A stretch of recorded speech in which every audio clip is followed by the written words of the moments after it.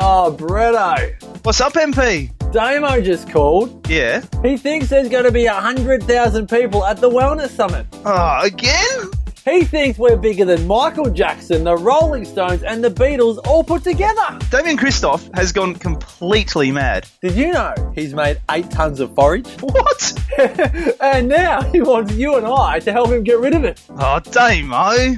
So, look, being the good friends that we are, we've asked him. You mean forced? Well, we've kind of twisted his arm to make him literally give his forage away to 100 lucky Wellness Summit attendees. So if you're ready to enrol for our signature 2 days of inspiration, education and empowerment... And entertainment. What do you mean, MP? Well, Australian Idol winner Wes Carr makes his Wellness Summit debut this year, Bretto. Wes Carr, you'll be guilty! So if you're ready to be entertained, head on over to thewellnesssummit.com.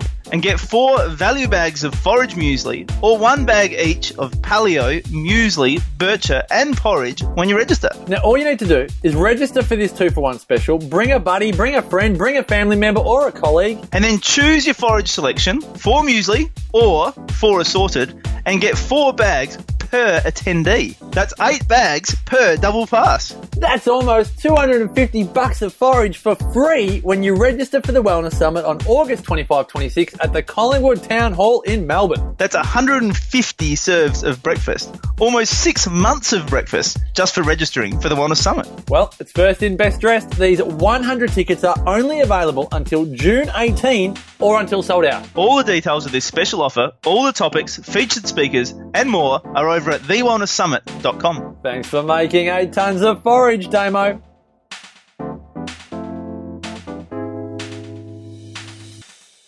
TheWellnessCouch.com, streaming wellness into your lives. You're listening to A Quirky Journey, the Healthy Family Podcast with your hosts Joe Whitten and Fuad Kassab.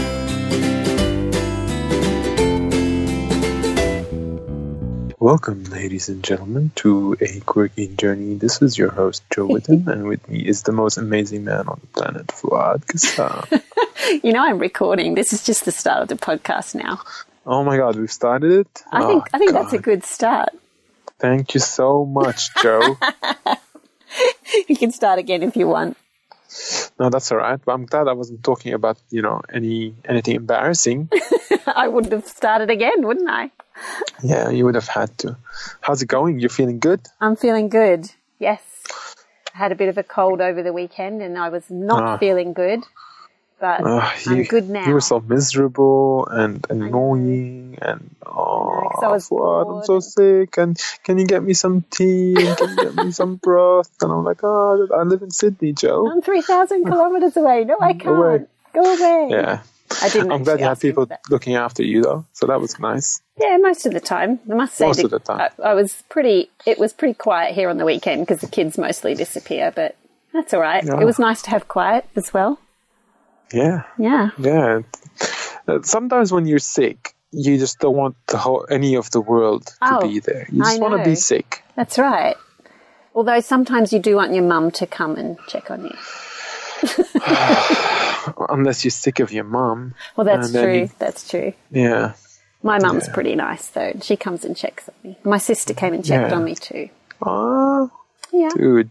And You've she got brought... a blessed life. And she brought friends into the room. I'm like, oh, no, don't bring people in here. Your hair was all messed up. You haven't showered for 3 days. Hey, I did eyes shower. have dark circles. My eyes were red-rimmed and runny. Yeah. They're like, but we want to check on you. I'm like, hi. Now let me hide under my covers, please. Joe, I'm glad you're not one of those wellness people who says, oh, I never get sick. Yes, that's right. That's what I meant to say. No, I didn't. What do you mean? I was going to say, that's what I was going to say. I was going to say, I never get sick. No, I don't really. I never get sick. I don't say that, I mean. Yeah. Oh, this is getting confusing. Yes. You know what?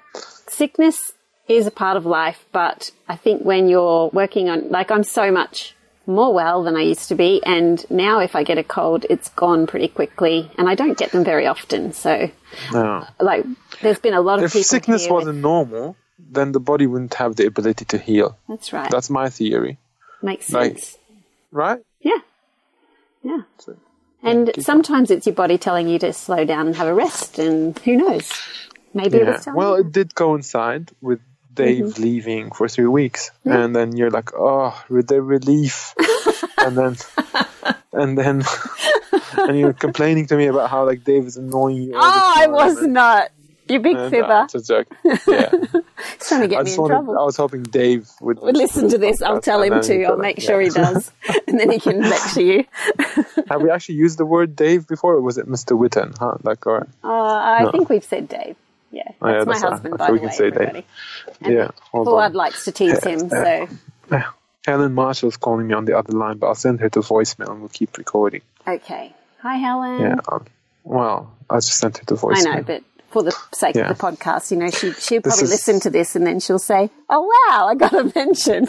A mention, exactly right. Yeah, I love it. Helen Marshall from Primal Alternative, one of the best companies out there making delicious paleo breads and awesome and we love pizza her. bases. Love her. She's the best. She is. Love Helen. And we had a message on Facebook today. Did you see that? I sent it to you from Shelley about the stoop, and she was in Switzerland. Yeah. And she said, "Oh my goodness, I just heard you mentioning me on the podcast and I had to message and say thank you." She sent a photo of her view with the beautiful Swiss Alps, and I'm like, "Oh, are you on holiday?" She's like, "Yeah." So that's kind of cool. Guys, send us photos of where you are when you're listening. We like that. In the chat group. If they're nice photos, if true. you're in nice places, I don't want to see not from the like bathroom or something. Scary. No. With your stoop. Yeah, I wasn't going to say bathroom, but that's exactly what I meant. Sorry, there's my dog. Oh, is that Peppy? Yeah, I'm sitting it's a in strange, the sunshine. strange podcast this morning. This is a very strange podcast. Sometimes we are a little odd, if you haven't noticed. We usually prepare. We say we're going to be talking about this topic and that topic. Hold on. First of all, I'll get this out of the way. Okay. Guys, we are in Byron Bay on the 6th of July. Yes. Please come and see us. There's only like 2 people coming, and if you guys don't come, we're going to cry. So please come. Please hang out do with it. us. Don't be like that. Just come and join us. I think there's more than 2, but we'd still love to see you, even if there's only 2. I mean, even if there is. I think there's 75 or so so far. That's not bad. Yeah, not too bad. But the more the merrier. Have a big party. If no one comes, we'll just go hang out on the beach or something. Well, it is Byron Bay, so That's right. I was up there in February. When was it? It's so February. Nice. Yeah. It's going to be a little colder this time. It is. Yeah. But it's. I've never seen it in winter, so that's a new experience. Oh, I have, and I was freezing. I had a big chat to Elise this morning. She lives in Byron Bay, and she was saying, Elise is our GAPS practitioner, and she's Comerford. Yeah, and we'll be at her retreat in Byron Bay, and then they're all coming to the seminar. And I said, "What's the weather like?" And she said, "Oh, it's amazing. Such beautiful clear blue skies, and it is a bit windy and cold today, but beautiful." And I said, "Cool, that's good. Looking forward to it." She said, "You go down to the beach and you see the whales." How long is her retreat? How many days? Oh, I can't remember. Is it 3, 5? Can you get rid of Peppy? Sorry, I will. Okay? I'll shut the door. Yeah. There we go. Now you won't hear the birds though. Yeah, but Peppy's kept going. Sorry about that. That's all right. Yeah. It's okay. It's all right. Like Peppy's gone to bark at the neighbours or something. Okay. All right. Well, so that's our next seminar. We haven't got. We've got some more tentative ones, but we won't mention them until we're sure of dates. But still planning for the rest of the year. We're planning on expanding our online shop with some products. So, things like I'm thinking I want to get some dehydrators, some I'm eyeing out this bone broth concentrate that looks really good. I'm pretty excited about the sauerkraut crocks and the kombucha crocks. Sauerkraut crocks, yeah. These ones look really good as well. I'm getting them into the shop just so I can get wholesale price on them. But, that's what I was thinking. Thinking, oh, I'm glad I didn't buy one of those yet. Yeah. Well, but they are really beautiful. And, what do they look like? I'll send you some photos when we get home. Okay. I don't know the brand name. I forgot. Durand, I think. Yes, I think I've seen them. Awesome. Yeah. So, really nice looking Crocs. And I'm just Googling the kombucha Durand Croc at the moment. Yeah, it looks like, those water filters, like the ceramic water filters. It kind of looks like that. Okay. And it's got a spout. What do you call that spout at the end? A spout. Yes, thank you. No, with the spout, but with that button that you press, I think it has a different. I don't know, but maybe it is a spout. I'm getting messages now too from Cindy O'Meara. That's nice. I'll just give her a mention. She said I can stay with her in Cairns tomorrow in the hotel. Woohoo! Joe. We're having a girls' day tomorrow. Yeah. Can't wait. I thought you and Cindy were over. You're no longer seeing each other. No, yeah. Still seeing each other. Okay. Yeah. You're so weird. I am weird. Thank you so much. Took you a little bit of time to realize that you're not the only quirky in quirky cooking. No, that's right. Yeah. What's interesting, Joe? I'm finding it interesting now that when people send emails to our help desk, they used to send "Hi Joe," and now they write "Hi Joe" and Fuad. Yay! They're getting used to you. They're getting used to me. I don't know if that's a good thing for the world to get used to me. No, that's true. They need to be very wary. Yeah. Sorry, you were talking about the shops. Yeah. Mm-hmm. So I'm saying, guys, if you have any ideas for products that you love, that you want to stock and want us to stock, so you can support us by purchasing these things that you always buy anyway, we'd love to know. Yeah. So we can stock them and sell them to you, and then in that way you get the product that you're always getting, and you support us at the same time. Just let us know. Send us an email to help@quirkycooking.com.au, and we would really appreciate it. And of course, we often give out discounts to the podcast listeners, so you might even save some money on this, which is great. And that way, Joe and I don't have to worry about this podcast being cancelled. Do you hear me? We need to support this podcast. Please support the podcast. Yeah. We are mostly stocking the shop with things that we want to buy, but if you've got some ideas, we will listen. Yeah. Well, we're all like-minded people here. And if you've heard or know of a product that we don't know about, we'd love to know. Send us an email. You said the email, didn't you? Yeah, help@quirkycooking.com. And it's pronounced help at quirkycooking.com. We're so on today, aren't we? Yeah. Well, this is what happens when we do anything else to talk about. Yeah. I was going to say, this is what happens when we do a late afternoon podcast where we're over the serious part of the day and we're on to the relaxed. And it's almost Friday. It's almost Friday. I mean, it's Wednesday. It's only 2 days away. Yeah. Oh, you're so funny. Love it. Hey, Joe. Hey. I'm kitchenless at the moment. I know. How are you coping? You better tell everyone what's going on. Well, I'll share. Guys, have you guys seen Joe's Falcon oven? Have you seen that one? Joe has a Falcon oven, and she infected me with the love for Falcon ovens. So when I moved to my new place, I got a Falcon oven. Joe has the 110 mil. I got the not 110 mil. 110 centimeters. I've got the 90 centimeter one. Mine's the which classic is a smaller version. Something or other. What's yours called? Do you know? Yeah, I think mine is the classic. Okay.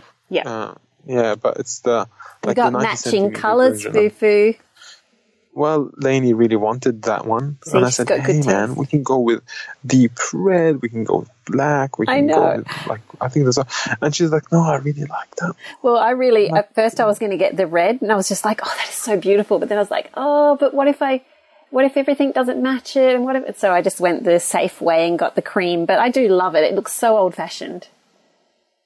Yeah, well, old fashioned, but also really stylish, like really useful. It's such a useful oven. Oh my god, I can't wait. And I'm just at the moment I'm cooking on my wok burner outside and my Thermomix in the cold.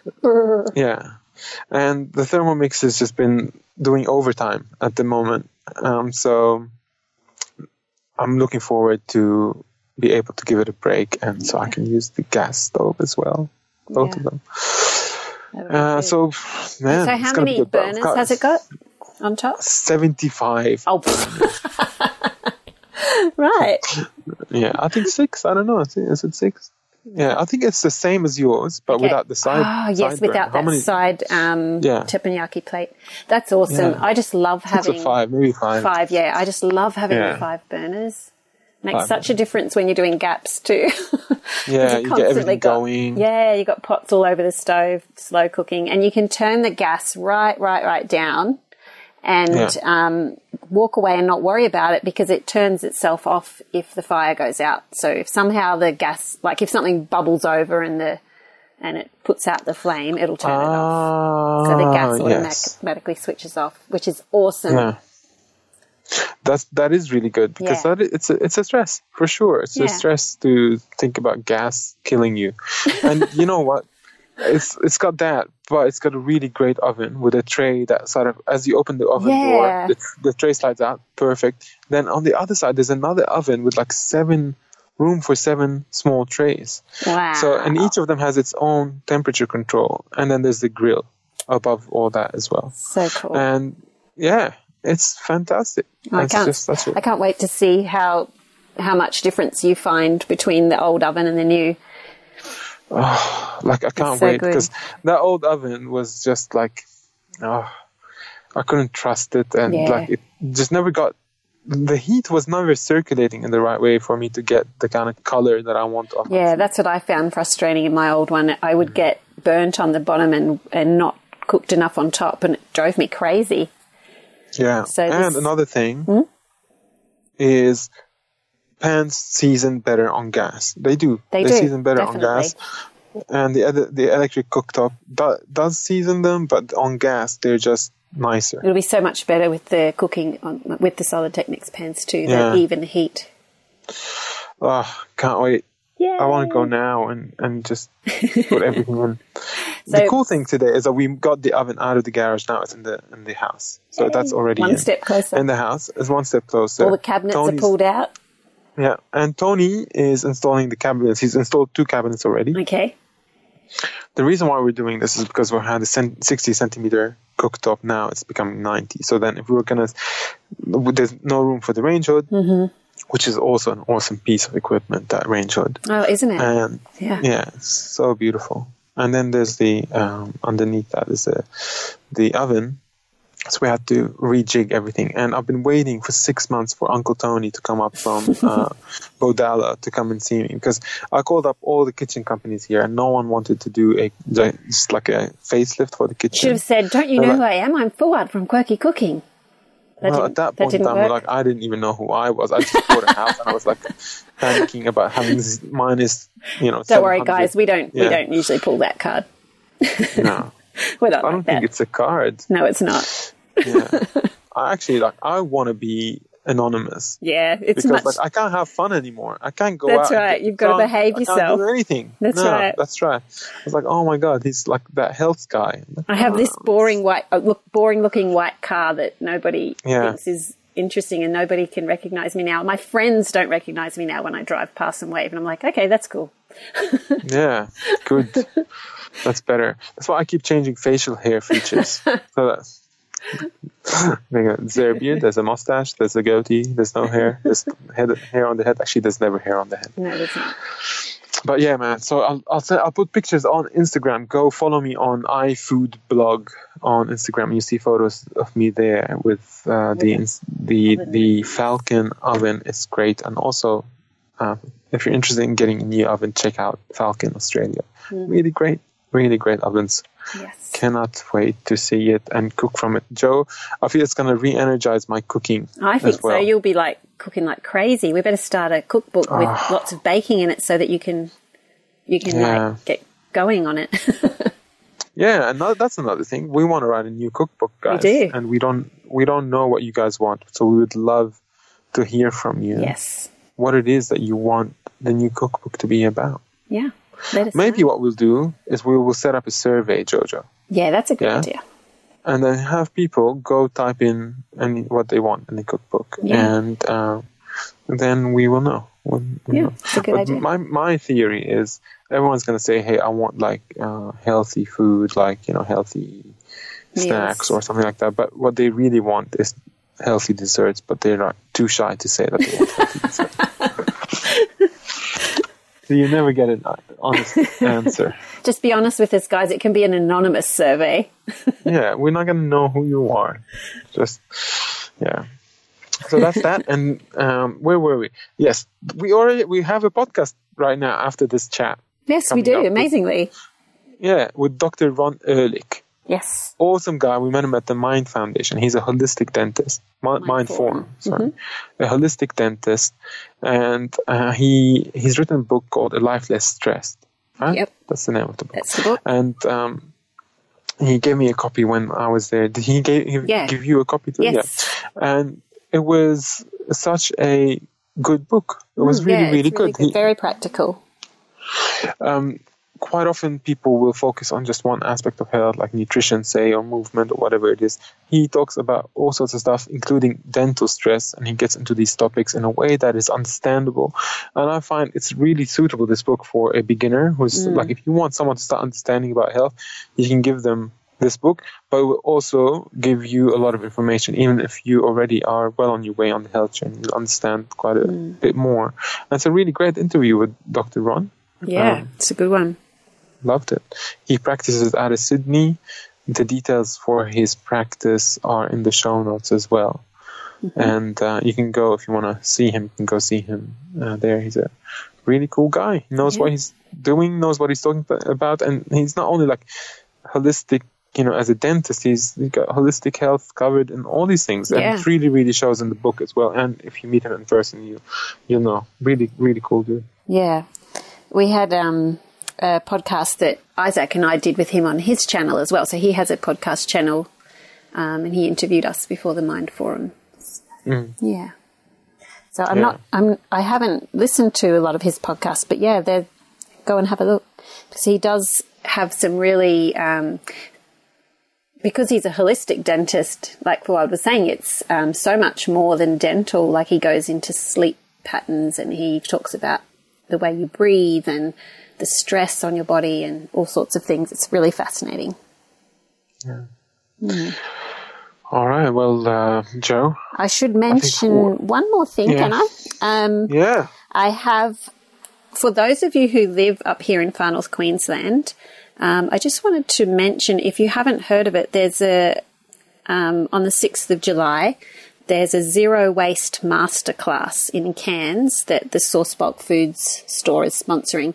And I just wanted to give them a shout out, because they're doing some great things there in Cairns, and they're really trying to get the word out to help people cut down on waste and cut down on the plastic. And so this is something that the Source is holding, and it's with Gippsland Unwrapped, Tammy Logan. So she's coming up for it, and it's at the Cairns State High School at 6 p.m. on the 7th of July. Did I say 6th? Sorry, 7th. 7th of July.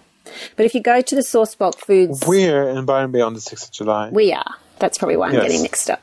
Yeah. But 7th of July in Cairns, there's this event on, a masterclass. So if you want to learn how to make some changes to easily and simply cut down on waste in your family and learn more about that, come along. I won't be there, sorry, because I'll be down in Byron Bay, but go along. So the event is up on the Source Bulk Foods Cairns page. And if you're interested in someone redecorating your kitchen, I highly recommend Uncle Tony. Give Uncle Tony a call. Yay, Tony! We call him Uncle Tony because he is, I think, what is he now? 58 or something. Is he? But he's like he's the youngest dude does in the not world. look 58. Oh my goodness. It is incredible. That is very incredible. No, I'm just joking. He's probably 48. Oh, you're a rat bag. No, I think he's 40. Yeah, 50, yeah. He's in his coming he's close going to to kill 60. you. Yeah, but he's incredibly healthy, incredibly healthy, and I've been friends with him for a few years now, and the guy is just so much fun, and he's such a good kitchen modeler. Well, send him up to me. I need some help. Like, I'm actually paying for his services, and I'm telling you, he's amazing. Yeah. So, if you need work, send me an email to help@quirkycooking.com.au. They won't forget that email address now. Yeah. I'll put you in touch with Uncle Tony. He's the best. He flies over. He's going to fly up to Farnborough, Queensland and do Joe's Kitchen. Is he really? Well, he does want to. He's like, yeah, sure. I think for him, awesome. it's more about, getting the time to do this. Oh. Yeah. He wants to do an American style barbecue. That's really his passion at the moment. That's what's occupying his mind. He wants to make a pit smoker, and he wants to do a little pop up with a pit smoker down in Bordala. Oh, that's awesome. Yeah. So we've been talking about smoked meats for the past couple of days. I bet. Yeah. Yum. And now I'm hungry. I love this guy. Have I said I love him? Yeah, you have. Yeah. These guys FaceTimed me this morning and showed me the kitchen and had a chat, and it was a good laugh. I was not prepared for FaceTime, but it was pretty funny.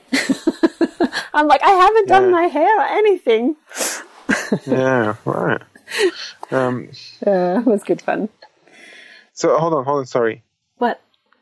So I missed that last sentence. I said it was good fun.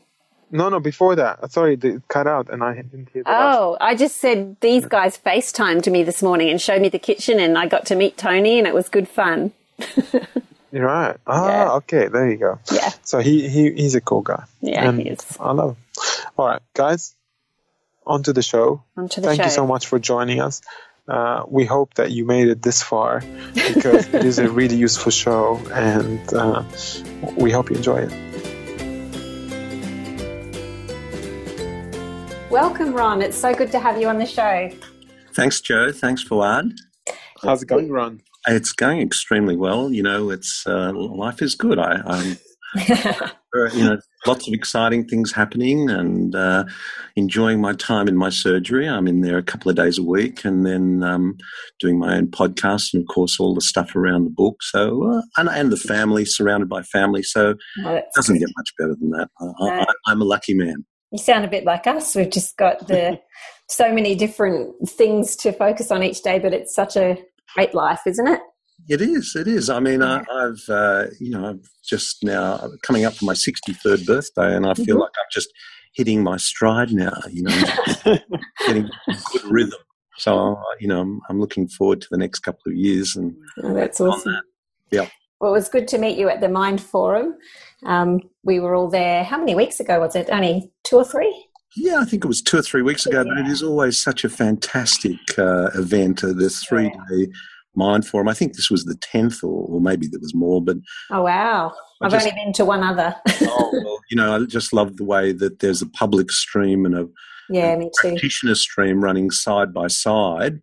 And it's just great to meet so many practitioners, and to get to meet so many people in the public as well. So it's always a great event. Always has been. Yeah, well, I think as a person in the public section, I just love being able to meet the practitioners, because it's pretty rare to get to talk to so many people like you. And we've just learnt so much through listening to, podcasts and going to the Mind Forum. And so we hope to share a bit of that on the podcast today. We were trying to discuss what we'd talk about today, and we have a couple of things that we'd really love to get into. So first of all, you're a holistic dentist, but you've also become an author, and you've written a book called A Life Less Stressed. Do you want to explain how you got into what you do and sort of where it all began for you? Just give us a bit of your story.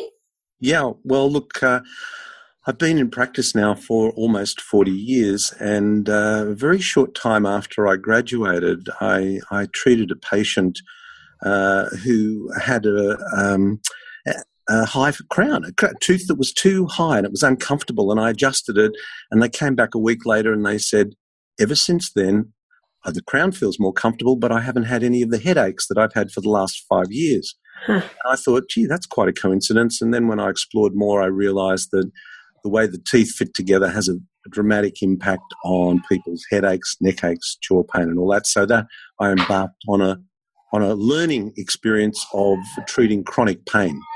And chronic headaches and neck aches are pretty common. So that was the beginning very early on in my career of recognising that what I did had the potential to affect other things in the body besides just the teeth and the gums. And in about 1983, I was attending lots and lots of courses over in America, in Europe, and in Australia. And in 1983, I attended a course which posed a model of stress that said our health is affected by stress, and stress is a combination of emotional, environmental, postural, nutritional, and dental stress. And so this was a really eye-opening, an aha moment for me, because it kind of made a more holistic context of where I fitted into, where what I did and what I was seeing fitted into an overall health picture. And since then, it's been the model that I've used in my practice as a SAFE since 1983, and that's when we started the Sydney Holistic Dental Centre, which I work with my brother. So my brother and I have been working together for 40 years. Oh wow! Yeah, it still seems it's going well. I mean, it may be a bit early to call. So far so good. And so that's where the journey really started for us, realising that, well, I felt I needed to know a lot more about nutrition, a lot more about posture. At that point, at that stage in my life, I didn't feel very comfortable talking to people about emotional stress, and I was in my 20s at the time, so it didn't seem appropriate. But environmental stress was a whole new area. I mean, that was not big in 1983, but to have it out there as an issue to look at. So it just started a whole journey of learning for me. I got my fellowship in nutritional and environmental medicine from the Australasian College of Nutritional and Environmental Medicine. I got that in 1996, and it's been an interest ever since. Look, I still do dentistry is what I do clinically, but I feel very comfortable talking about all those other areas. It's just that's not what I practice on a daily basis. And that just led me eventually to writing a book, because through this journey of treating chronic pain, it also led me into exploring sleep. And as soon as, about quality, getting a consistently good night's sleep. And as soon as you do that, you get involved in breathing. And as soon as that, you get involved in posture. And so it leads on. So the book I wrote, which, as you say, is A Life Less Stress, The 5 Pillars of Health and Wellness. And I have to tell people it's not autobiographical. I wish it was. It's aspirational for me. And it was. It took me about 2 or 3 years to write that book, but it was a great way of just collating everything that I'd been interested up to this point in my life, and just to kind of act as a springboard for the next phase of my life. It's a really good book. Great book, actually, for the public. It's not a science-heavy book. It's very conversational. The topics are easy to understand, and you really like to draw a really wide picture. So you talk about everything from big pharma to the food pyramid, and how these things are actually affecting and have affected our health. It's such a great thing to see that's all written in one book. And you mentioned earlier the pillars of stress, or the 5 pillars. Maybe you can walk us through them one by one, give us a high level view of them, maybe starting with the emotional stress, which you weren't very comfortable talking about in your 20s, but hopefully at the age of 63. Well, it's what people, whenever you say you've written a book about stress, or does stress affect our lives, emotional stress is the thing that immediately springs to everybody's mind. And number one. Actually, almost everybody that I've said, I've written a book about stress, it's called A Life Less Stress. I must read that book. And I actually hope they do, because people can relate to it. I mean, the emotional stress, excuse me, is a big one because, thoughts are things. Thoughts are things. They are neurotransmitters. They are little proteins that eventually attach themselves to our cell membranes, and they cause our genes to express themselves in some way or another. And that's that puts it into a sort of a biochemical perspective. And when you think about stress, it's relative. I think people that have gone through wars, people that have gone through the First World War, Second World War, any war for that matter, who've gone through famine, who have gone through depression, who have gone, whatever. There have been some incredible stresses in our world in the last, thousands of years, but let's say the last 100 years. And so when we look at our lives today, we kind of think they're so stressful. But when we relate it back to historical times, it may surprise people to learn that we're actually living in one of the best times in human history. Yeah. It's hard to imagine that when you look at the news every night. Excuse me, I'm just recovering from a cold my darling little granddaughter gave me. Who's just gone back into childcare. But anyway, that's a whole other story. So it's hard for people to imagine that we're actually living in the best time in human history.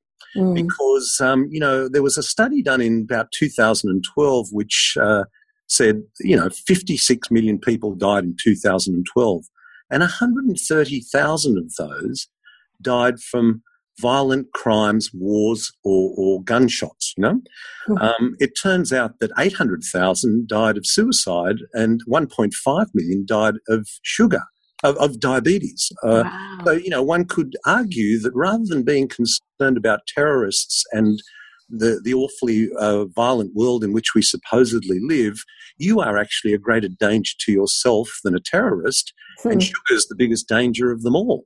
That's a really good point. I'm going to tell my kids that one. Yeah, so I think it's very easy for us to feel emotionally stressed because of what we're bombarded with. And then what's unique about our current world is we are bombarded by information constantly. And if you follow your emails, if you follow Twitter, if you follow Facebook, if you follow Instagram, if you follow Snapchat, if you follow the news and you have your push notifications switched onto your phone, you could be excused for having your head down the whole day. And in fact, when you get onto a train and you look down the carriage, up the carriage, hundreds of people are all with their heads down. And so we are terrific at being connected with the rest of the world, but we're not fabulous about being connected with the person sitting next to us. And there was a Harvard study done recently, actually been going on for 75 years, but they released what the greatest predictor of longevity and wellness was, and it turns out that our relationships are the most important indicator of a person's well-being. So, and that's relationships of real people sitting right next to you. So it doesn't have to be a loved one, although if you're lucky enough to be in a lovely relationship, that's great, but it can be family, it can be friends, it can be a community, it can be whatever it is, but it's relating to people. So, it's really easy today to get lost in this emotional stress, and because of what we're bombarded with on a social media level, it's very easy to get stressed out. And we did an interview. I did an interview recently on anxiety in youth, and found that 25% of kids have been diagnosed, that's under the age of 18, have been diagnosed with anxiety. And this is a really disturbing. The incidence of depression in childhood has gone up. It's doubled in the last 20 years. So when you look at what kids are exposed to today, particularly on social media, and the expectations of themselves and each other, it's really easy to see how these kind of emotionally stressed individuals, be they young and old, emerge. So that's kind of emotional stress in a little bit of a taste of what I talk about in that chapter. All these things do tie into each other, because as you said before, these thoughts are actually physiological as well. They have a physiological impact, and when we look at improving one thing, we also start seeing improvements in the other side as well. And like for me, for instance, I improved the way that I was eating, and my emotional stress improved as well at the same time. Maybe also we'll keep going with these pillars. That's a really good point, Fuad, because, of course, although the chapters in a book are linear, one follows 2 and 3, 4, 5, 6, they're actually interconnected and they're inseparable. So, I'm sure a lot of your listeners know that the gut is now referred to as the second brain. And the gut is where a lot of those neurotransmitters, particularly serotonin, are produced. So, what you eat and how you think is hugely impacted. What you think and how you sleep is hugely impacted. How you breathe while you asleep and the effect that has on your emotional resilience is also impacted. So, they're all interconnected. So then the next chapter is really about, another one of the chapters on stress is environmental stress. And that is a huge, huge topic, sadly. And, the thing about chemicals, and we're exposed to tens of thousands of chemicals on a daily basis. I mean, when you look at what happens when you wake up in the morning. Now, you wake up in the morning and you're lying in bed and there may be fire retardant on your pajamas or on your bedding, certainly within your bed, so there are brominated products there. Then you walk into the bathroom and you might put on, if you're a man, I notice, you do have a shave. So, we put on shaving cream, and how many chemicals are in that? And then we get under the shower and then we have put on shampoo and there's another 20 chemicals there, and conditioner. And the water itself in the shower. The water itself, the chlorinated water, opening up the pores, ensuring that any chemicals within the water are well absorbed into your body, and then you get out and you put underarm deodorant. You haven't even walked downstairs for breakfast yet, and you've already been exposed to 50, 60, 100, 200, how many chemicals we don't know. And you might be excused for assuming that if it's on the shelf in the supermarket, it's been tested and it will be fine. It just wouldn't be there if it wasn't tested. Yeah. Well, sadly, that's not the case. Out of the 140,000 chemicals that are out there at the moment, probably about 10%, if we're lucky, have been tested in any meaningful way. And by meaningful, they're tested singularly. So you might test a toxin and say, I've tested it over a 6 or 8 week period and they're it's okay. But of course, we don't use toxins over 6 or 8 weeks. We use them over years, number one. Number two, we don't use one chemical in isolation for another. Yeah. So how do you set up an experiment that takes into account all of those different chemicals? The synergistic effect of chemicals is significant. And the significance of that is if you give a chemical a toxic value of 1 and another chemical a toxic value of 1, when you add the two together, 1 plus 1 may not necessarily equal 2. 1 plus 1 may equal 5 or 10. It could have a multiplied effect. So, this highlights the need, and then we talk about soils and we talk about the way the pesticides, the herbicides, the fungicides. I mean, the effect that has on not only the food but the soil microbiome is a huge thing. So we have to start thinking about how do we minimize our exposure, and it can be very depressing when you hear about this. But the good news is that if you are aware of it and you make good choices, you can reduce your own toxic load by 80 or 90%. So that's quite empowering, I think. So, but in order to solve a problem, you've got to know what the problem is. And I think that's the first step. And so outlining how one could think about these environmental stresses is kind of important, and empowering people to take control of it themselves is another one. And then, there's the whole agitating for change and the ground force, which I think, your podcast, my podcast, a lot of things that are happening on the ground, literally on the ground, is going to have an effect globally, we hope.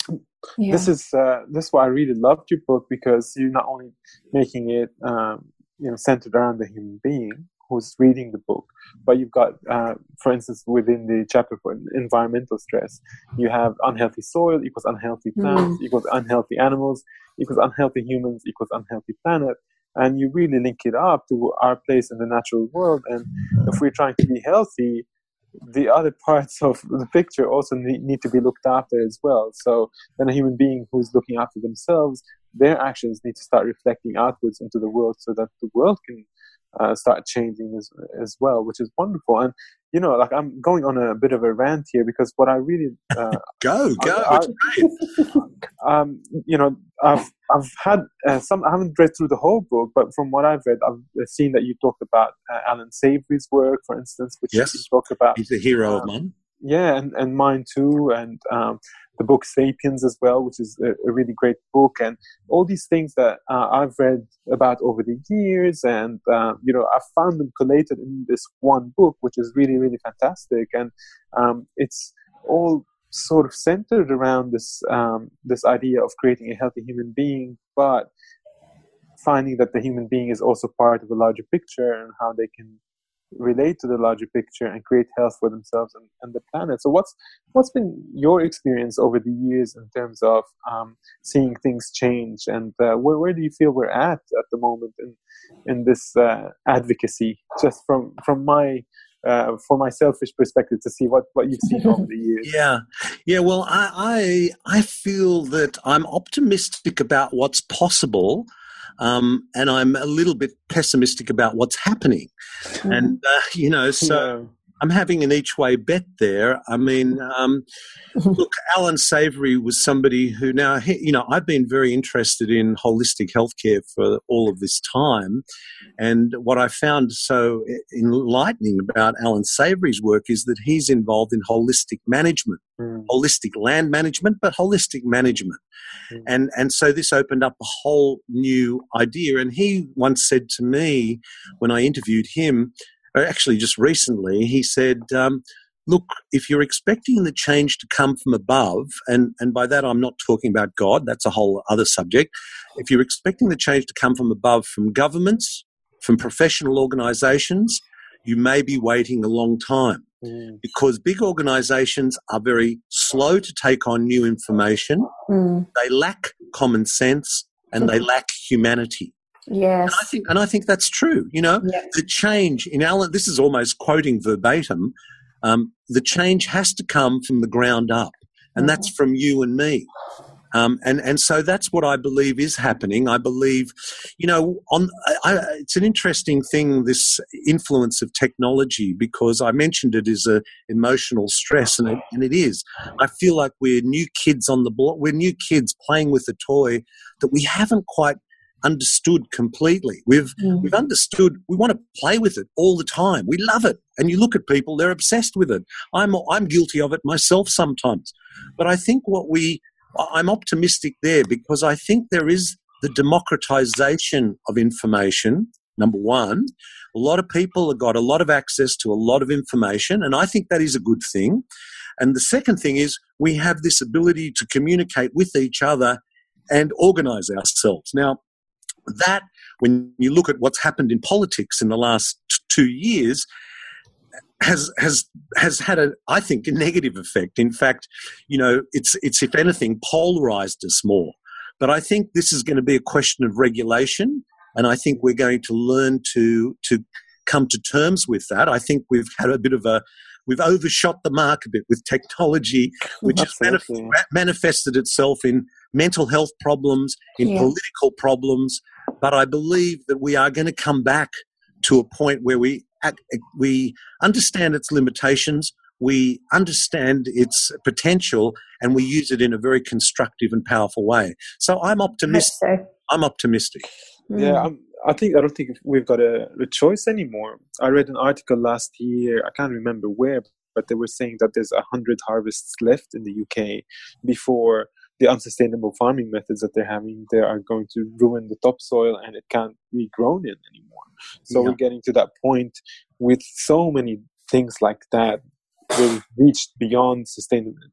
Yes. Well, you know, there was a very interesting. I just did an interview recently with get this, Professor Paul Ehrlich, and he's a really very famous ecologist who wrote a book in the 60s and then again another one in the 80s on population explosion and the effect that the increase in population would have on our environment. Catastrophic. And he said you wouldn't be able to feed these number of people. But of course, along came the Green Revolution.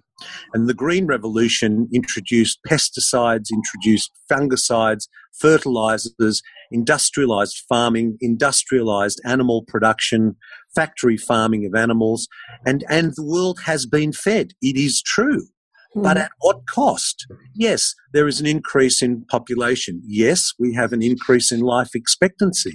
But how are we doing as individuals, and how are we doing as a planet? And when you reflect back on the last 30 or 40 years, which is the Green Revolution, and dovetail that in with the politics of economic rationalism and deregulating the market, and consumerism is great and it's what drives economies, the combination of those things hasn't really addressed the issues about population and feeding people and making the people and the planet healthy.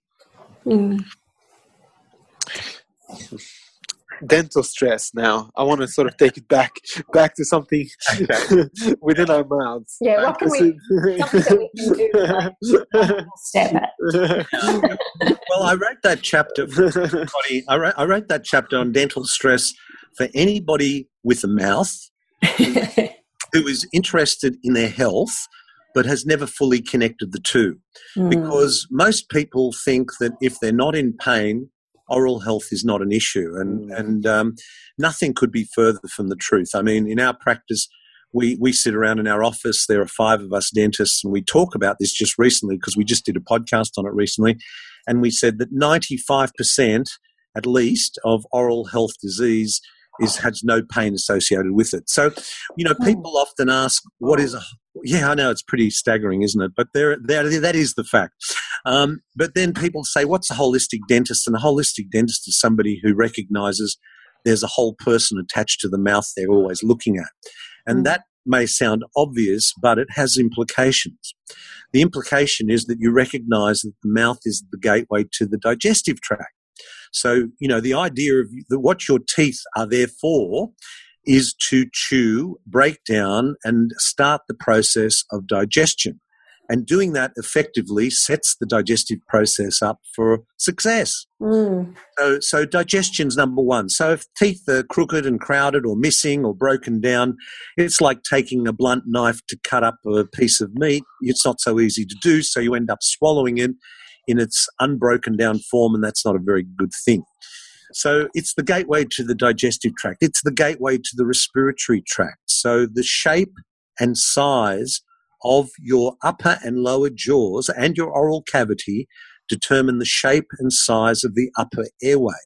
And if you have crowded teeth, so we have evolved to have all 32 of our 32 teeth. That's what we as humans over millions of years have evolved to have.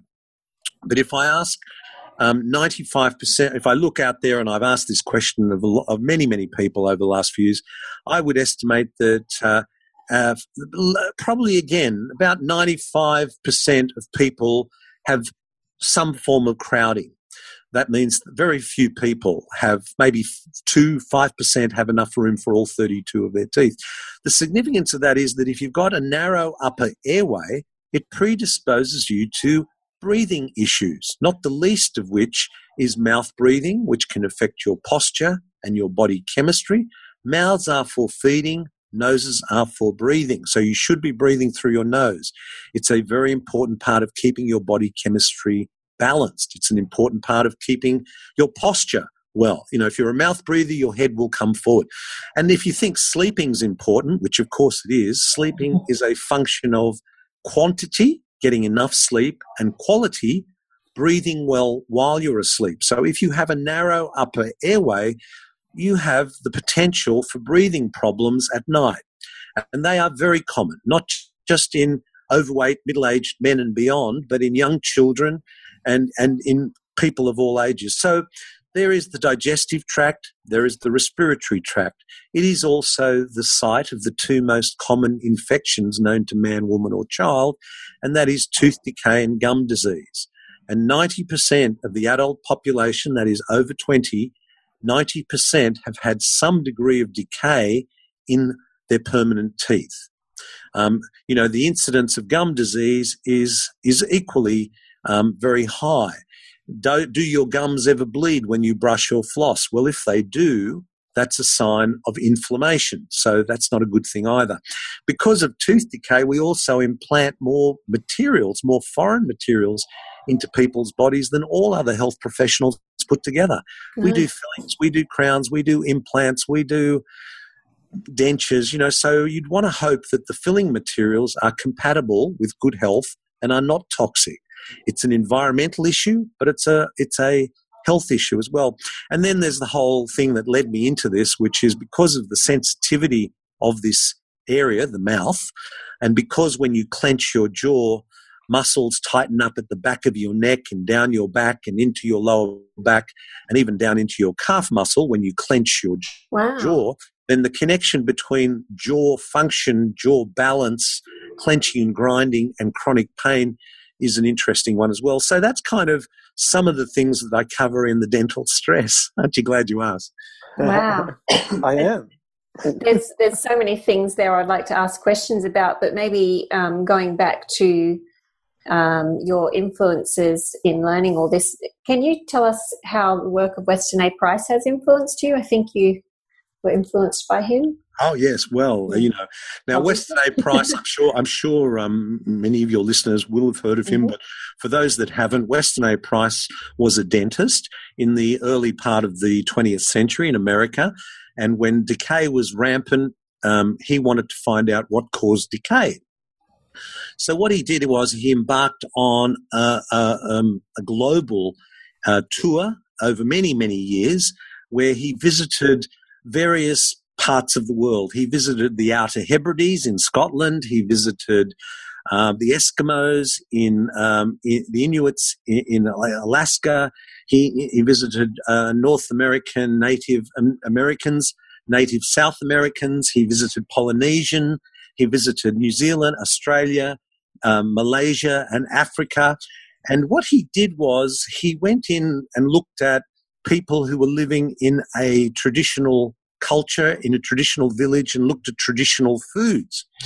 And what he found was that these people had not only no tooth decay, but they also had enough room for all 32 of their teeth with some space behind their wisdom teeth. No one had to get wisdom teeth pulled. They did not have to have wisdom teeth pulled. And also they had enough, they didn't have any of the degenerative diseases that was happening in the modern world: cardiovascular disease, cancer, diabetes, arthritis. They didn't have any of that.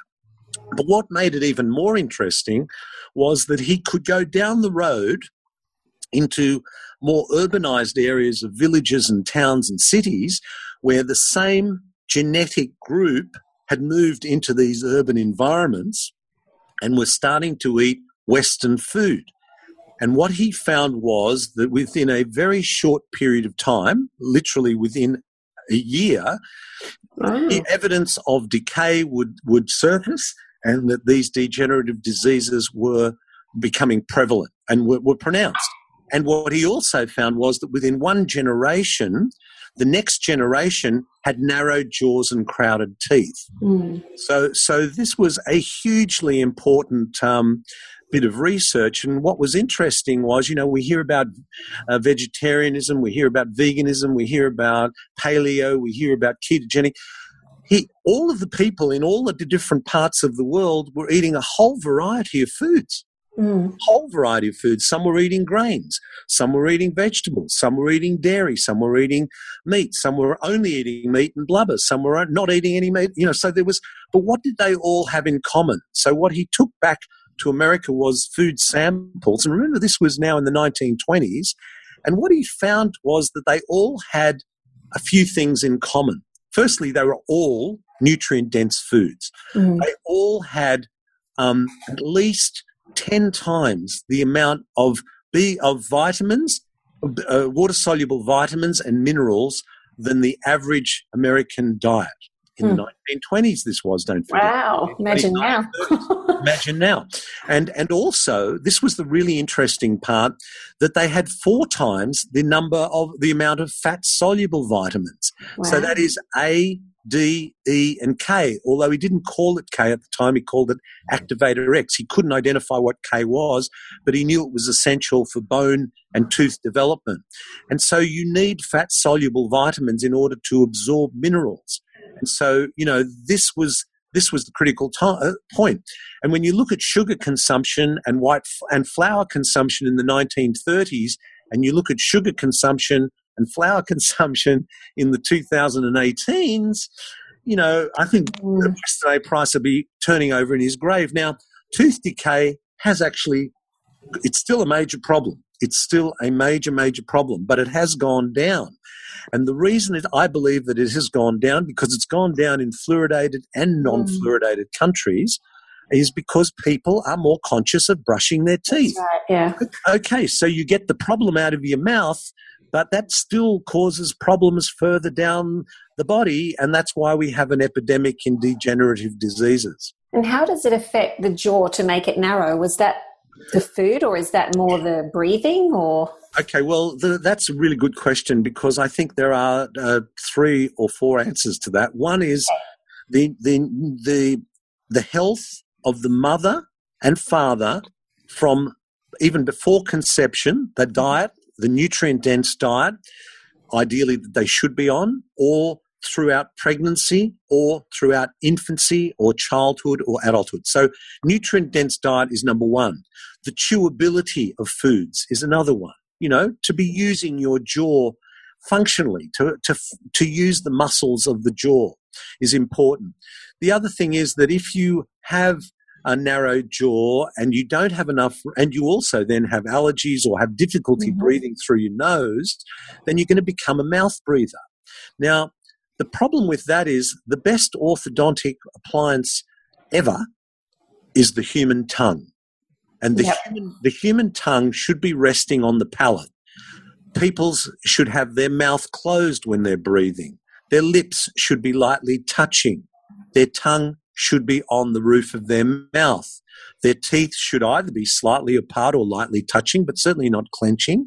And they should be slowly breathing through their nose. We swallow 1,200 times a day. So every time we swallow, the tongue presses against the palate. And this broad, flat muscle, the tongue, develops a broad, flat upper jaw. And that's ideally gives us the shape. And then that creates room for your lower jaw to sit in underneath your upper jaw. And so it's this balance of tongue and lips and cheeks. Now, if you have a mouth breather, the tongue drops from the roof of the mouth. And so now you've got the force of the lips and the cheeks acting on the jaws, and that's bringing them in and making them narrow. So we have a combination of food quality, the type of food, and also the balance of muscles in the mouth. It's called oral myology.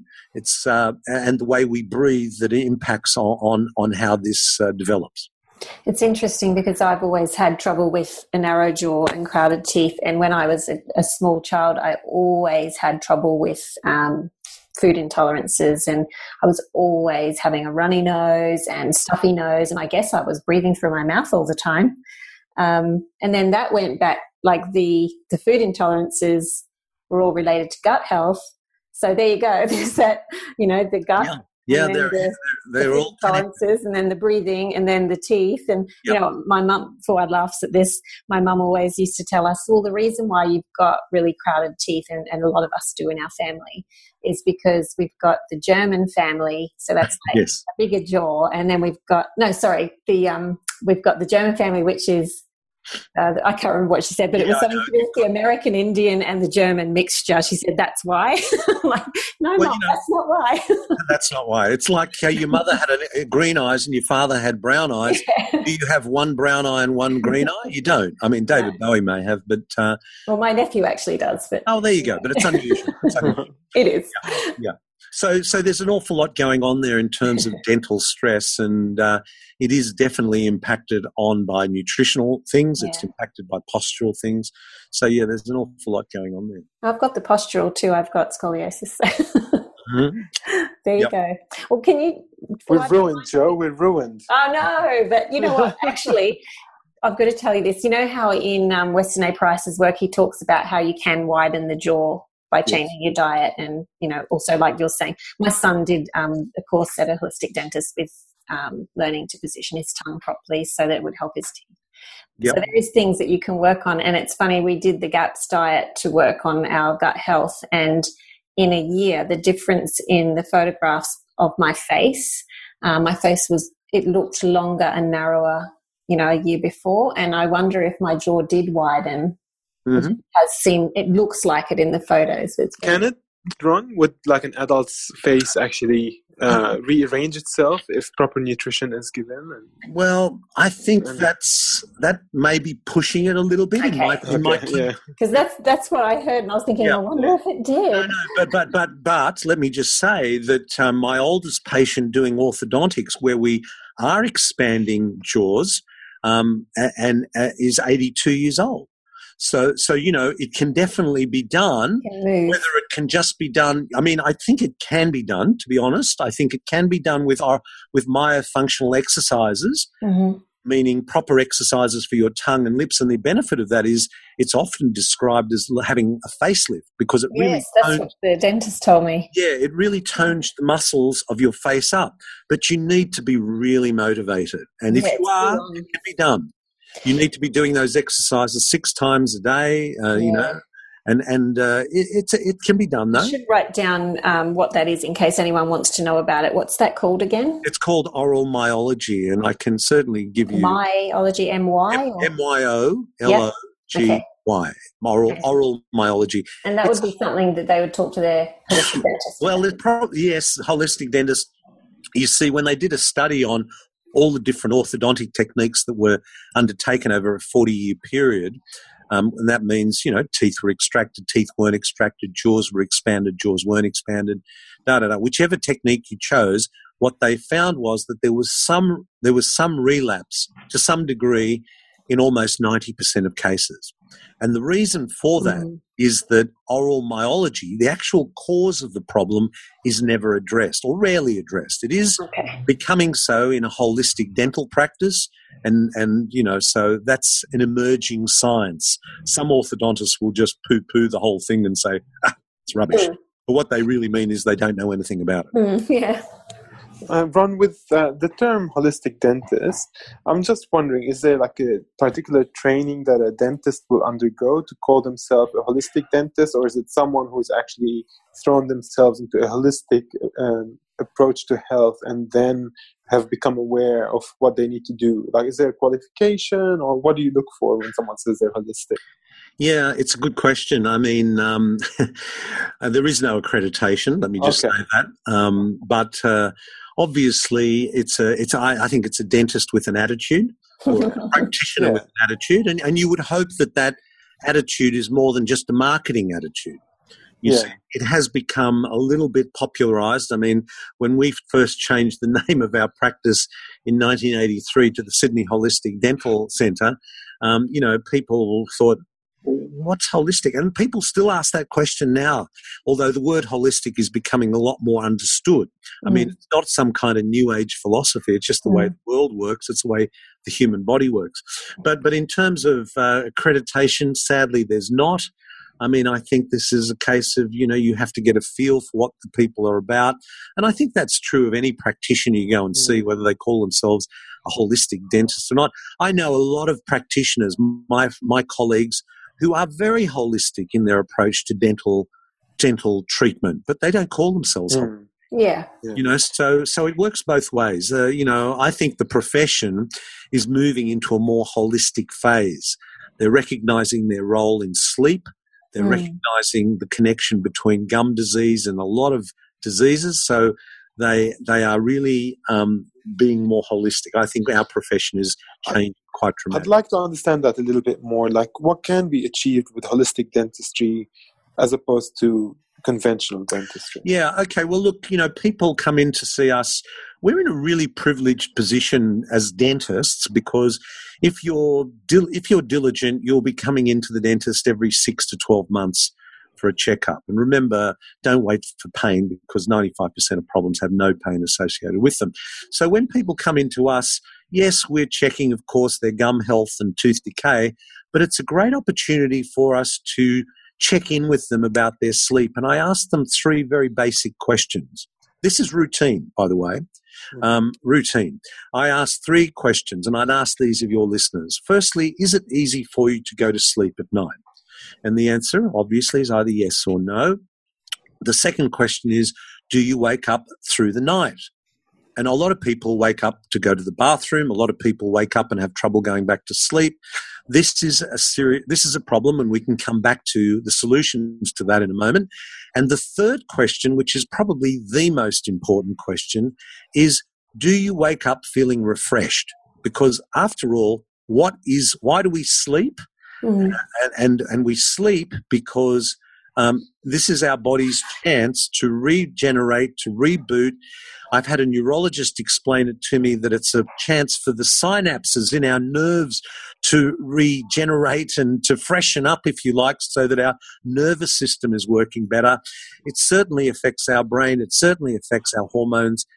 So waking up feeling refreshed is really important. In fact, not waking up feeling refreshed over a long period of time can be life-threatening. So there is an initial point of where I think a holistic dental practice, it's obvious that you're in a holistic dental practice. So whether they call themselves that or not, there it is. The other thing that I should have mentioned straight away is that one of the very first things we do when we clinically examine a patient, and I'm sure every dentist does this, I'm sure your dentists, Fuad and Joe, have done this as well, and that is we look at a patient's lips, their tongue, their cheeks, the palate, the floor of the mouth, the back of the throat, the glands under the jaw. Why? Because oral cancer is now the 10th most common cancer in Australia. Really? So, and it's an opportunity on a 6 or 12 monthly basis to do an oral cancer screening. And I'm sure every dentist does this. And we tell our patients that. We say, when I do this for the first time on people, they're wondering, what the hell is he doing? He's pulling my lip out and he's looking at my cheek and my tongue, and stick your tongue out and push your tongue to the left and the right and lift it up and say ah and look down the back of the throat. Oral cancer is a serious, serious problem. And in the last, say, 10 years of my clinical life, I've had thankfully only three patients who have had oral cancer, but it is the most potentially horrendous thing. One was a 53-year-old woman who had a small ulcer on her tongue. She ended up needing her tongue resected. Now, if you ever bitten your tongue or burnt your tongue and you think, oh, God, it's so uncomfortable, try losing your tongue. Yeah. And the same thing happened to a 23-year-old girl. Oh, dear. Woman. And another one was a 29-year-old guy who came in to me as a new patient because he had a loose tooth. He thought he had a loose tooth at the back of his mouth. And when I felt his teeth, all of his teeth on the upper right moved. And he had an advanced form of bone cancer. So these are horrendous things. And so we make a point that oral cancer screening is a critical part of any dental practice, but certainly any holistic dental practice. So sleep is another one. Chronic pain. Do you wake up in the morning with a headache, neck or jaw pain? Do you suffer from reflux or indigestion, heartburn? Are you regular with your bowel movements? All of these things are relevant in a dental practice. Wow. Can you reverse cavities with holistic dentistry, or is it still like drill and fill kind of thing? Yeah, now there's a very interesting book. I'm sure you're referring to the one about healed tooth decay and all of this. And a lot of people come in and read it. What I will say is this. When you change your diet, you can arrest decay. You can stop the decay process. Right. And provided the tooth doesn't have a defect in it, meaning a hole, where food continually catches in, then that's okay. But when you've got decay within a tooth that has resulted in a hole, a defect, tooth will not grow back. Right. Tooth will not grow back. Now, I've had a patient come into me and say they want the decay removed, but they don't want a filling.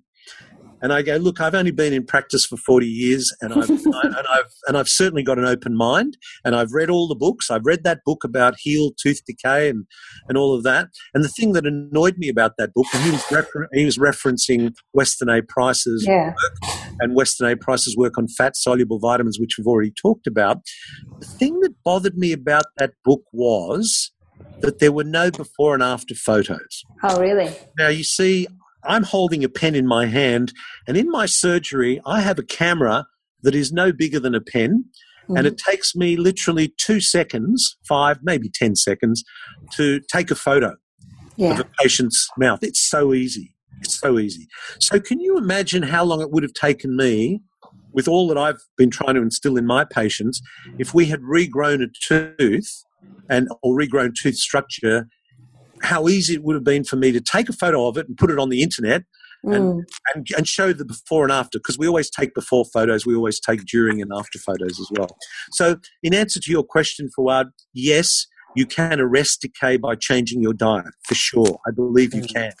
And you can, but if there is a defect within the tooth hole, a cavity, then it needs to be restored. Otherwise, it's going to continue to catch food in it. And, then even nutritious food can ferment, and that's not such a good thing. And B, it's not functional, working as a chewing device that it's meant to be. Yeah.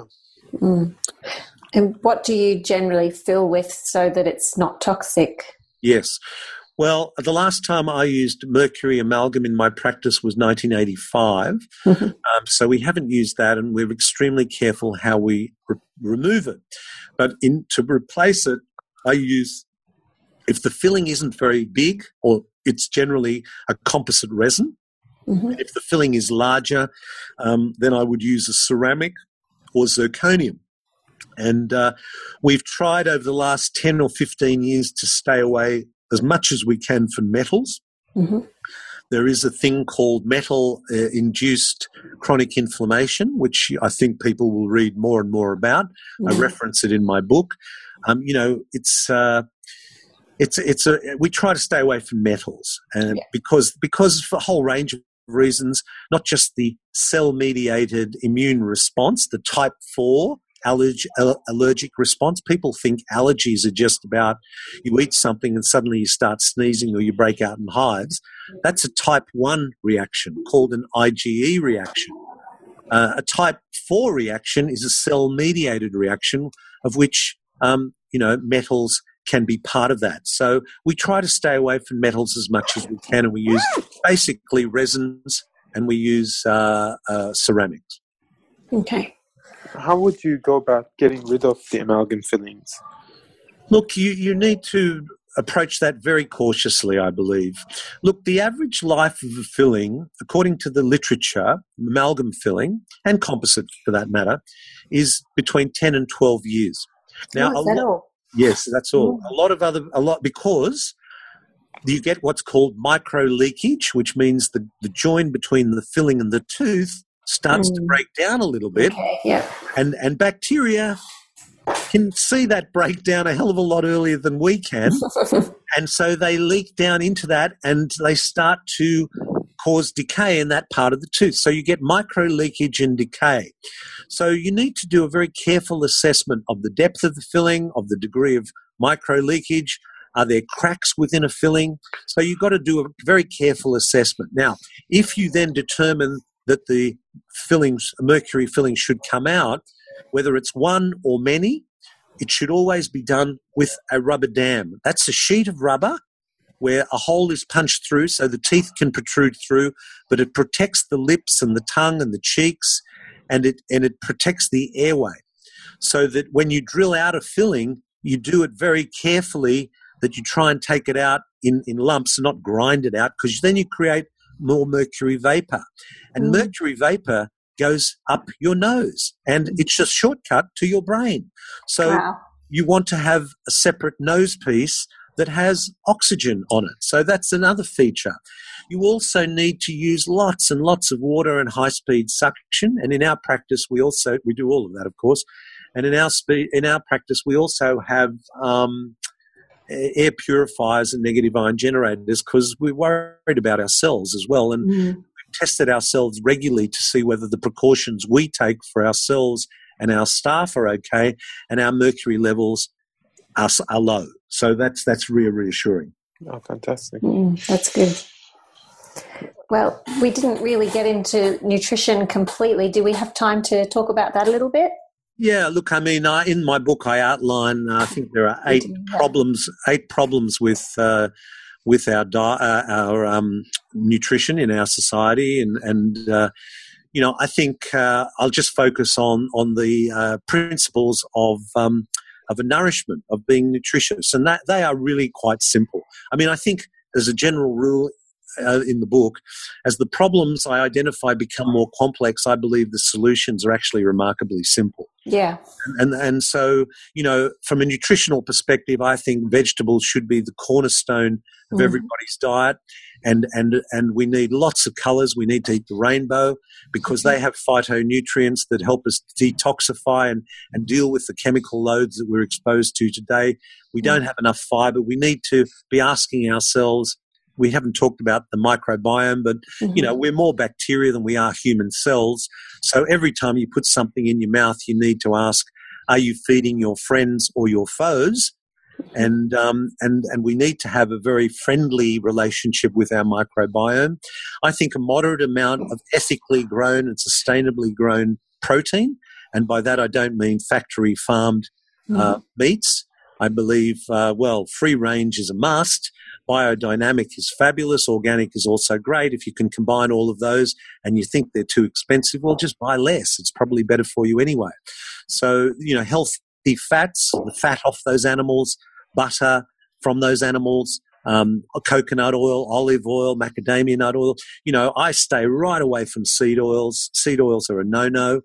I think grains, the green revolution that produced enough food for us has introduced varieties of grains that I don't believe are very good for the planet, and they're not very good for people. So I would limit that or eliminate that. And I think water, there's a whole story. In my own home, I use a reverse osmosis filter that takes everything out, and then I add a few grains of Himalayan rock salt or Celtic sea salt, and hey presto, I've got really clean homemade mineral water. So water is still by far the best. What else have we got? Seafood. Oh gosh, I stay right away from seafood. I think there are two issues there. One of sustainability.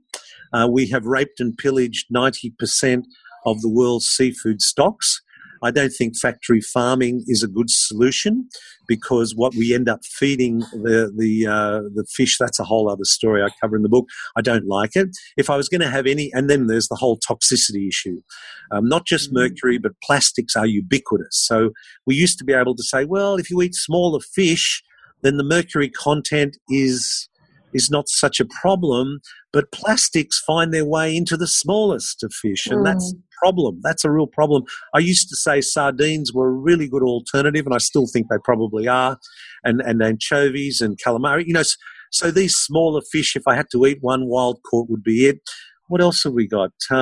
Salt. Salt's another one, much maligned. I would stay away from table salt. I think we don't just need sodium and chloride.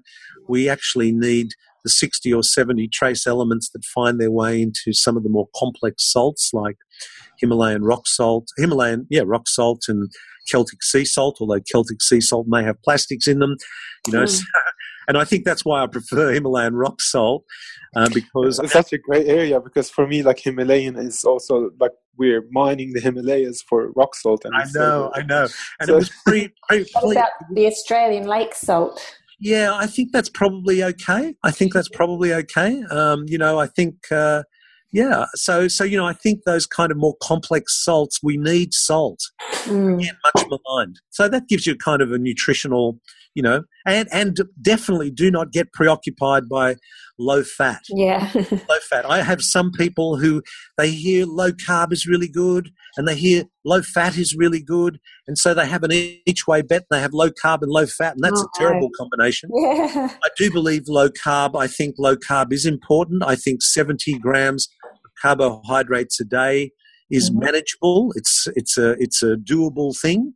I mean, if you're an athlete, maybe 120 or more, I don't know. But I think for an everyday person, keeping the carbs low, everybody that I've spoken to about cancer, heart disease, autoimmune, you name it, lower the insulin level, the better you are. Yeah. Yeah, and I see in your book you also talk about not restricting your above ground vegetables, but your root vegetables. Like, that's a good way to put it for people. Yes. So things that grow underground are going to be the starchy tubers of the plants where they store their energies and they have more carbohydrates. And then so the potatoes, for instance, or the sweet potatoes, you limit those, whereas the broccoli and the spinach and all that kind of stuff, zucchinis, you'll eat them and you won't even count calories or anything like that. You'll just eat them. Yeah, exactly. And you get the phytonutrients. That's right. And these are very important for us. There's going to be a podcast with Dr. Jason Horolak, who's going to talk for like an hour and 20 minutes on the phytonutrients of plants and how they affect the microbiome. So it's really, really a great topic to get into. And I want to talk a little bit about movement and posture to round up the interview, because we've pretty much addressed most of the topics of the book, and I want to end on that. Yes, well, there again, you look on the train and, let's back up a little bit. We got up on our two legs as humans. This was millions of years ago, and we balanced this 4 to 5 kilo thing on our head, on our spine, called our head, and it was quite a challenge. It poses some postural challenges for us. Now, when you then look down at your phone, say 15 degrees, 20 degrees, 25 degrees, you change that 4 to 5 kilo load to 10 kilos. And then a little bit further down into your lap and you change it to 27 kilos. And then, so now you've created some real postural problems. Or sit in front of your computer and push your head forward off your spine. So posturally, we have all sorts of things that have challenged us, particularly in recent times. Again, look on the train and look at everybody's 4 to 5 kilo head translated into a 10 to 27 kilo head because of their posture. So there's that. Sleeping posture, also very important. The best position to sleep in is on your side. Stomach sleeping is by far the worst for your head, neck, jaw muscles, lower back, airway, you name it.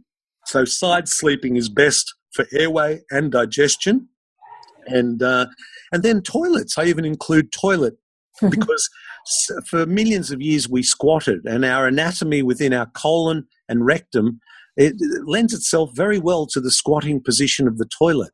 And sitting on the toilet, and look, sanitation is a fabulous thing, but sitting on the toilet creates some issues.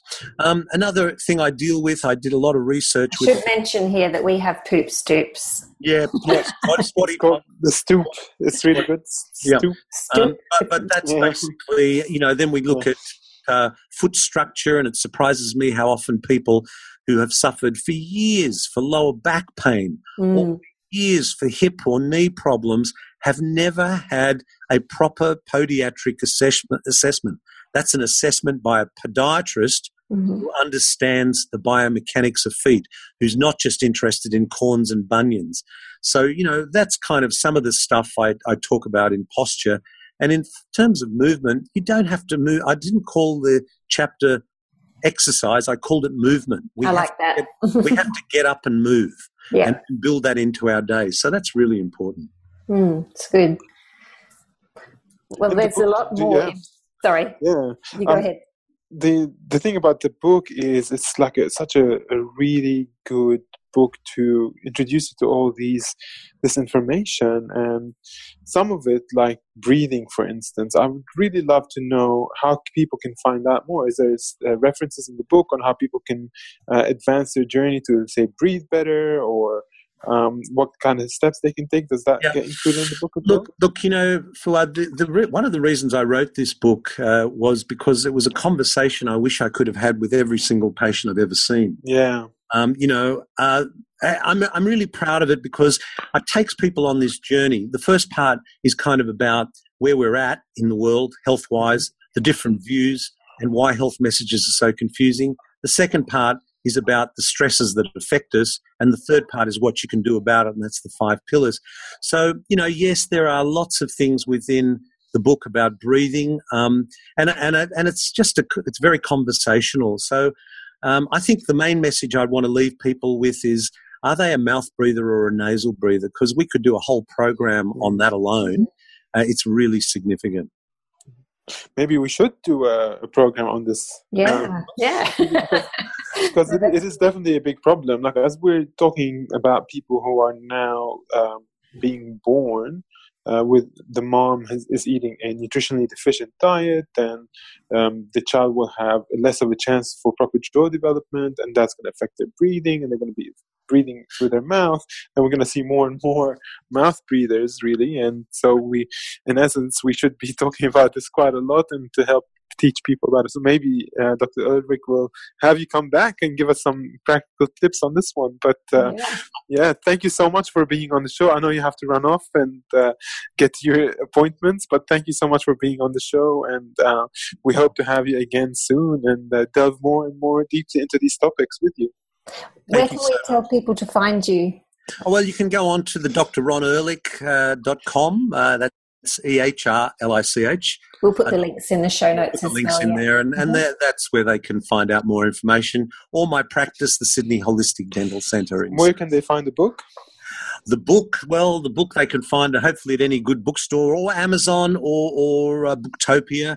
There's actually an Audible version of the book, which I did the Audible version a few months ago, and it just came out about 3 or 4 weeks fantastic. ago. Yes, that's awesome. That's good. You can hear me for 12 and a half hours. Life Less Stress, the 5 pillars of health and wellness. Dr. Ron Ehrlich, thank you so much for being with us on the show. Thanks so much. This year, the Wellness Summit returns. For those of you on your own health journey, you know that a lot of times it's 2 steps forward, 1 step back, and you think you're doing well and then something else pops up. It's like you're always learning. It's not something that just happens overnight and suddenly you're well. If I actually had been so wrong about this really important thing in my life, what else was I wrong about? And it got me down this place of questioning all the concepts that I had.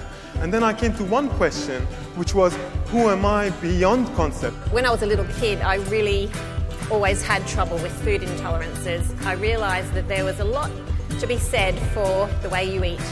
You come to the same place that I came to, and it's a place of complete freedom. Joe Witten and Fuad Kassab feature at the 2018 Wellness Summit. Bigger and better than ever. Tickets on sale Friday, May 4 at thewellnesssummit.com. This has been a production of TheWellnessCouch.com. Check us out on Facebook and join in the conversation on Facebook.com/TheWellnessCouch. Subscribe to each show on iTunes and check us out on Twitter. The Wellness Couch, streaming wellness into your lives. Whilst the Wellness Couch presenter endeavor to provide accurate and helpful information to their listeners, these podcasts cannot take into account individual circumstances and are not intended to be a substitute for health and medical advice from a qualified health professional. You should always seek the advice of a qualified health professional before acting on any of the information provided by any of the Wellness Couch podcasts.